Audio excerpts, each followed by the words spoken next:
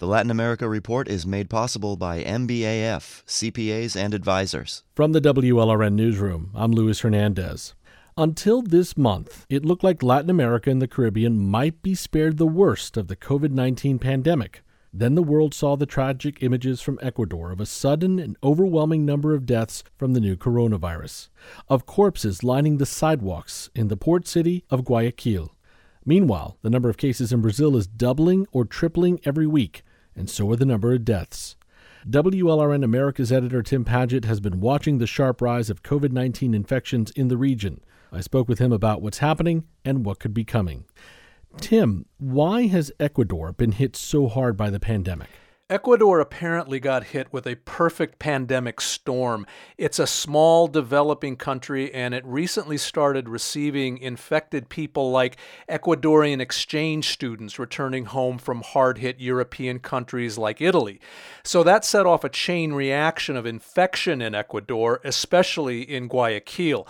The country's healthcare infrastructure just hasn't been able to deal with that high a volume of cases coming that quickly. And that's why we've seen those awful photos of corpses and caskets on the streets there. How does that compare to other countries in Latin America, though? Brazil right now has by far the highest number of coronavirus cases and deaths in Latin America, right? Yes, as of Monday, it had about 23,000 cases. That's 3 times more than Ecuador, which has the second highest number in Latin America, along with Chile and Peru. But the thing that's really alarming about Brazil right now is the growth rate of infections. We're seeing on average more than 1,000 new cases a day, and the Pan American Health Organization, or PAHO, tells us it sees no sign of that letting up this month. Brazil's peak may not come until June. And I take it the statements and actions of Brazilian President Jair Bolsonaro concerning this crisis have been pretty controversial. The only way to describe Bolsonaro's attitude toward the coronavirus pandemic is denial.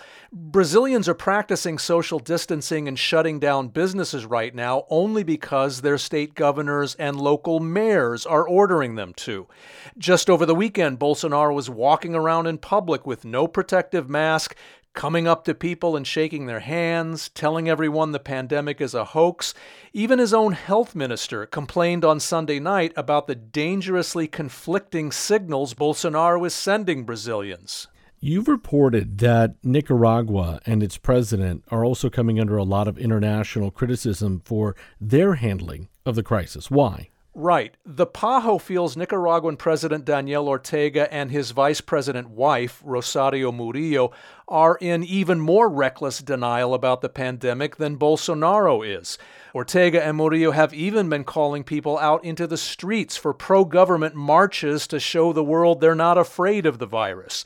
Nicaragua claims it's had only 9 coronavirus cases, but its 2 neighbors, Costa Rica and Honduras, have a total of more than 1,000. So you can be excused for wondering if we're getting an accurate count out of Nicaragua. Another place in Latin America we're worried about is Venezuela because its economic collapse has nearly destroyed its healthcare infrastructure. But so far, the number of COVID-19 cases in Venezuela looks remarkably low. Can we trust those numbers? It's really difficult to say. Right now, Venezuela's authoritarian regime is telling us the country's had fewer than 200 cases. Venezuela has taken lockdown measures. It is taking the pandemic seriously. But it has a big shortage of COVID testing kits. And the other big thing to remember is that during Latin America's Zika epidemic 5 years ago, that same regime told us Venezuela had only a few thousand cases, but independent medical groups estimated hundreds of thousands of Zika cases there. So again, skepticism is understandable. And what about other countries that have broken healthcare systems, like Haiti? Haiti so far has only reported about 35 coronavirus cases and just had its first coronavirus death last week. But we already know from the earthquake there a decade ago that it does not have anywhere near the healthcare infrastructure to deal with a serious COVID-19 outbreak. I just said Haiti has 35 cases now. The entire country has only 62 hospital ventilators for coronavirus patients. So yeah, we need to watch this. I've been talking with WLRN America's editor, Tim Padgett.